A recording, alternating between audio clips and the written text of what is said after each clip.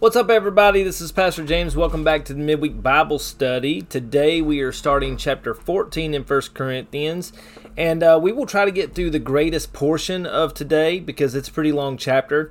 So let's start out with reading verses 1 through 12 as we continue to talk about the gifts of the Spirit and the things that Paul is teaching Christians should have a desire for. So read this with me. It said, "Let love be your highest goal. But you should also desire the special abilities the Spirit gives, especially the ability to prophesy.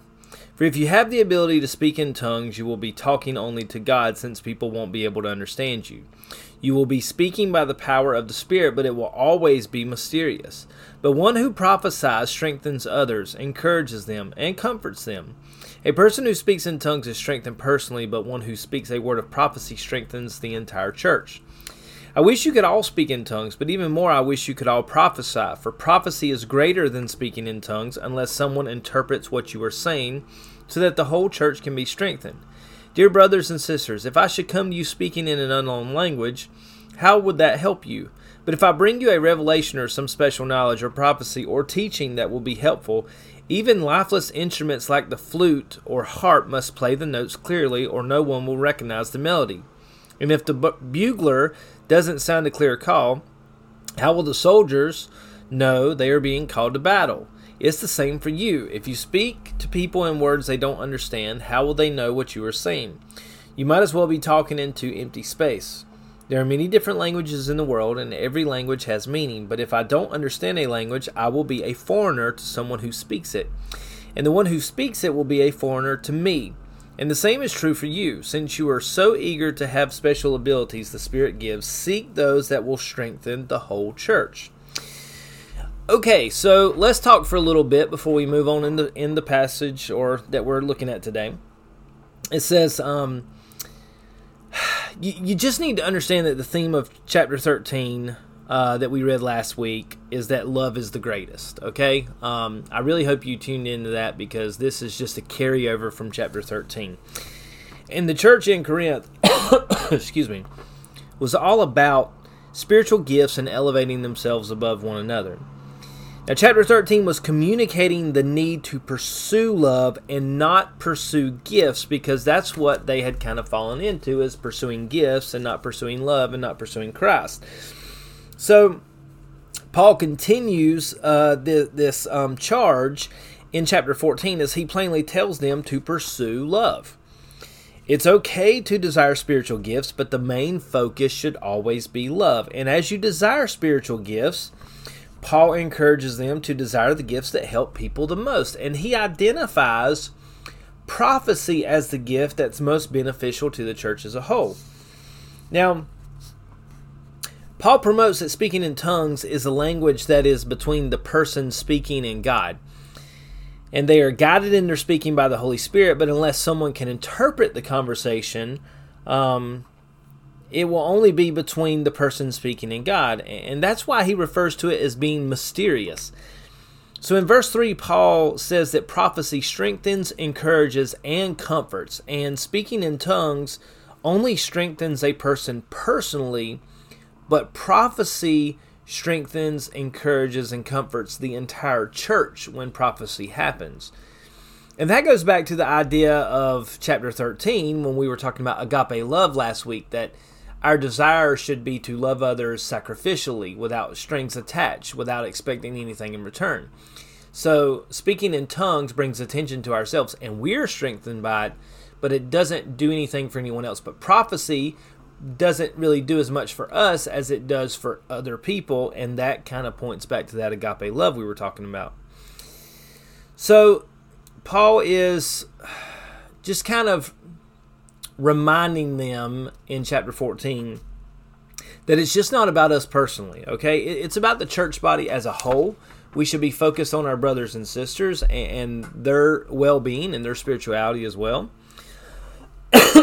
And it's obvious that the church in Corinth placed a huge emphasis on speaking in tongues, as it seems to be the gift that Paul focuses on, that they not necessarily need to deviate away from, but stop focusing on. I mean, it's pretty easy to see that this is the gift that they were really hyper-focused on. And Paul said that he wished that they could all speak in tongues. It would be great for everyone personally if everyone spoke in tongues and everyone would personally be strengthened by speaking in tongues, but God does not allow that to happen. He does not give the same gift to everyone, and so really we shouldn't be desiring the same gift because he doesn't want everyone to have the same gift. Really, as we desire spiritual gifts, Paul talks about that we should be desiring things that will strengthen the church as a whole. Prophecy, more than tongues, prophecy strengthens, encourages, and comforts everyone as a whole. And this is, I'll be honest with you, this chapter is a little repetitive as Paul continues to talk about this. He's saying the same thing over again, but he is really trying to hammer this thing out and make sure they understand that speaking in tongues is not the goal. Christ is the goal. Loving one another is the goal. Desiring spiritual gifts is okay, but if you desire spiritual gifts, desire the ones that help other people the most. So in verse 6, Paul gives the analogy of what would happen if he came to them speaking in tongues. He says basically they wouldn't understand him. It would be of no use. But revelation, special knowledge, prophecy, and teaching are all helpful to the church as a whole. And so that's what he comes to do as he visits his churches. And Paul isn't saying that these are more important, just that they're more beneficial, and he is only pushing back against speaking in tongues because the church is so hyper-focused on it. So I just want to remind you of that Paul's not diminishing anything. He's really just pushing back against this hyper-focus that the church has on speaking in tongues. So Paul even uses instruments to give an analogy. You know, basically the instrument has to be tuned. It has to be played the correct way. You know, the proper notes have to be formed in order to make the right sounds for people to recognize and understand what's going on. If not, it's just kind of doesn't make any sense. So he even talks about the bugle being played, making the sound for troops going to battle. If it's not played the correct way, then the troops won't know what they're supposed to be doing. So verse 9 continues on in this cry for people to stop elevating the gift of tongues. And someone might as well be talking into empty space if there's no interpreter available to help others know what's being said. So Paul moves on talking about how people who don't understand languages being spoken are foreigners. And that's really important to understand.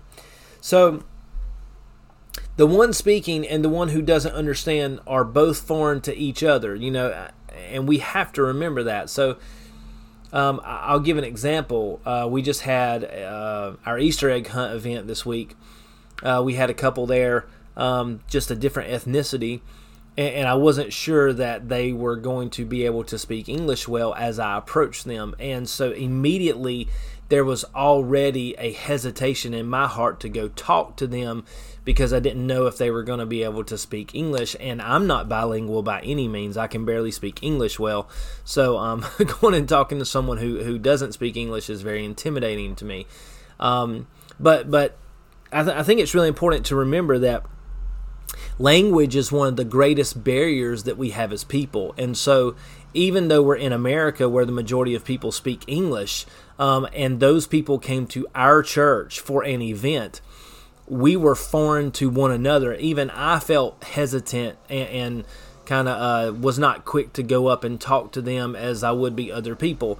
And I mean, right or wrong, that's just kind of how it is. And you know, you can never forget what God did at the Tower of Babel in Genesis 11 when the people began to build their tower in their city trying to make themselves great in all the earth. God confused their languages. And so as God wanted to separate people, he instilled different languages among them to separate them out. And so there's no greater thing that is divisive than languages not being understood between people. And so if you're in a church and people are speaking in tongues and no one understands it, and so you have one person speaking, the other person who doesn't understand, it's really difficult to have unity in that setting. It's possible, okay? And God did that in the book of Acts. As, you know, we talk about Pentecost. and the Holy Spirit allowing them to speak and everyone understanding what each other's saying. That is a wonderful imagery of speaking in tongues so that everyone could understand. That's a wonderful way of that happening. But as speaking in tongues was something that was beginning to happen that not everyone was understanding, that creates division. And the way that the First Corinthian church was looking at speaking in tongues, it was creating division more than it was creating unity. And so Paul continues to promote that unity is a priority, that our sacrificial love for one another creates unity. The differences in language and speaking in tongues, if people don't understand, that creates division. And that's why in chapter 13, Paul was talking about unity in the body of Christ. And the gift of tongues seems to be more divisive among the church in Corinth than it is unifying. And so that is something to keep in mind as we continue. So let's read verses 13 through 25. And this should be the last thing that we read for today, and we'll be done. It says, "So anyone who speaks in tongues should pray also for the ability to interpret what has been said. For if I pray in tongues, my spirit is praying, but I don't understand what I am saying. Well then, what shall I do? I will pray in the Spirit, and I will also pray in words I understand. I will sing in the Spirit, and I will also sing in words I understand. For if you praise God only in the Spirit, how can those who understand you praise God along with you? How can they join you in giving thanks when they don't understand what you are saying? You will be giving thanks very well, but it won't strengthen the people who hear you. I thank God that I speak in tongues more than any of you. But in a church meeting, I would rather speak 5 understandable words to help others than 10,000 words in an unknown language. Dear brothers and sisters, don't be childish in your understanding of these things. Be innocent as babies when it comes to evil, but be mature in understanding matters of this kind. It is written in the Scriptures, I will speak of my own people through strange languages and through the lips of foreigners. But even then they will not listen to me, says the Lord. So you see that speaking in tongues is a sign not for believers, but for unbelievers. Prophecy, however, is for the benefit of believers, not unbelievers. Even so, if unbelievers or people who don't understand these things come into your church meeting and hear everyone speaking in an unknown language, they will think you are crazy. But if all of you are prophesying, and unbelievers or people who don't understand these things come into your meeting, they will be convicted of sin and judged by what you say. As they listen, their secret thoughts will be exposed, and they will fall to their knees and worship God, declaring God is truly here among you." All right. So in verse 13, Paul specifically tells the Corinthians that anyone who speaks in tongues should also pray for the ability to interpret what has been said. Now, this is really important because this goes back to verses 11 and 12, where it was talking about how, you should... You have to be able to communicate with one another, or you're foreigners. You're foreign to one another. And so Paul is saying that you should pray and ask for the ability to interpret so that you remove the barrier between you and someone else being foreigners to each other. Now, verse 14 even talks about praying in tongues, and that if the Spirit is praying, that it doesn't mean that the person actually understands the communication going on between them and the Lord. And that's really odd. I've never thought about it that way, but I've heard of people and friends saying that they, when they pray in tongues and things like that, and it's kind of like their language between them and the Lord. But Paul kind of hints to the idea that they may not even really understand what's going on as that is happening, that their spirit is praying in a way that their body isn't necessarily understanding or aware of. So Paul encourages people to pray, to sing, to praise, to give thanks, etc., both in tongues and in languages, in the language that they can understand. That this should be happening for themselves in the Spirit, but also for other people to be encouraged. So we should be doing this for everyone to receive a blessing from it. Now, verse 18 seems to indicate that Paul even spoke in tongues and did it quite often, as he said, I'm thankful that I do it more than you, which is kind of funny because the First Corinthian church was, a lot of them did not like Paul. They did not want to follow Paul, but they place this enormous emphasis on speaking in tongues, and Paul's basically saying, hey, I speak in tongues more than you do, but I'm telling you it's not that important.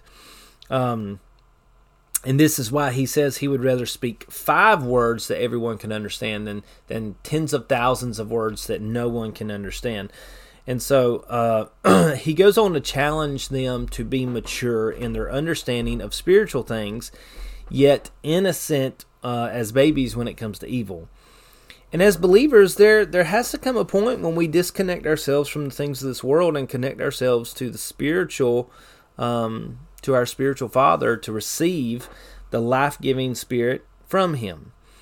And Paul even used the passage from Isaiah chapter 28, verses 11 through 12, to talk about how God would speak to His people in unknown languages, yet they would still not listen. And so the Corinthian church seemed to be full of strange and unknown tongues and languages, yet they don't seem to be listening to the leading of the Spirit, which should be leading them to unity, which should be leading them to lifting one another up and loving one another with that agape, self-sacrificing love. So,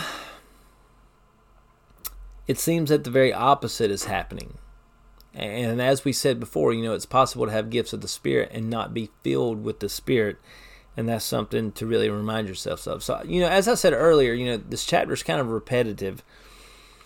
And so there's really not a whole lot to say and really dig into, because Paul's basically saying the same thing over and over again. Having spiritual gifts is okay. Desiring spiritual gifts is good. But you should pursue love. Pray for the gifts that God wants you to have, but pursue love. That's the thing that you should be working towards. The gifts are just things that God gives us in order to glorify Him, and we use those gifts as He gives them to us in the ways that He calls us to. But Paul wraps up this section as he begins to identify that speaking in tongues is for unbelievers and prophecy is for those who believe.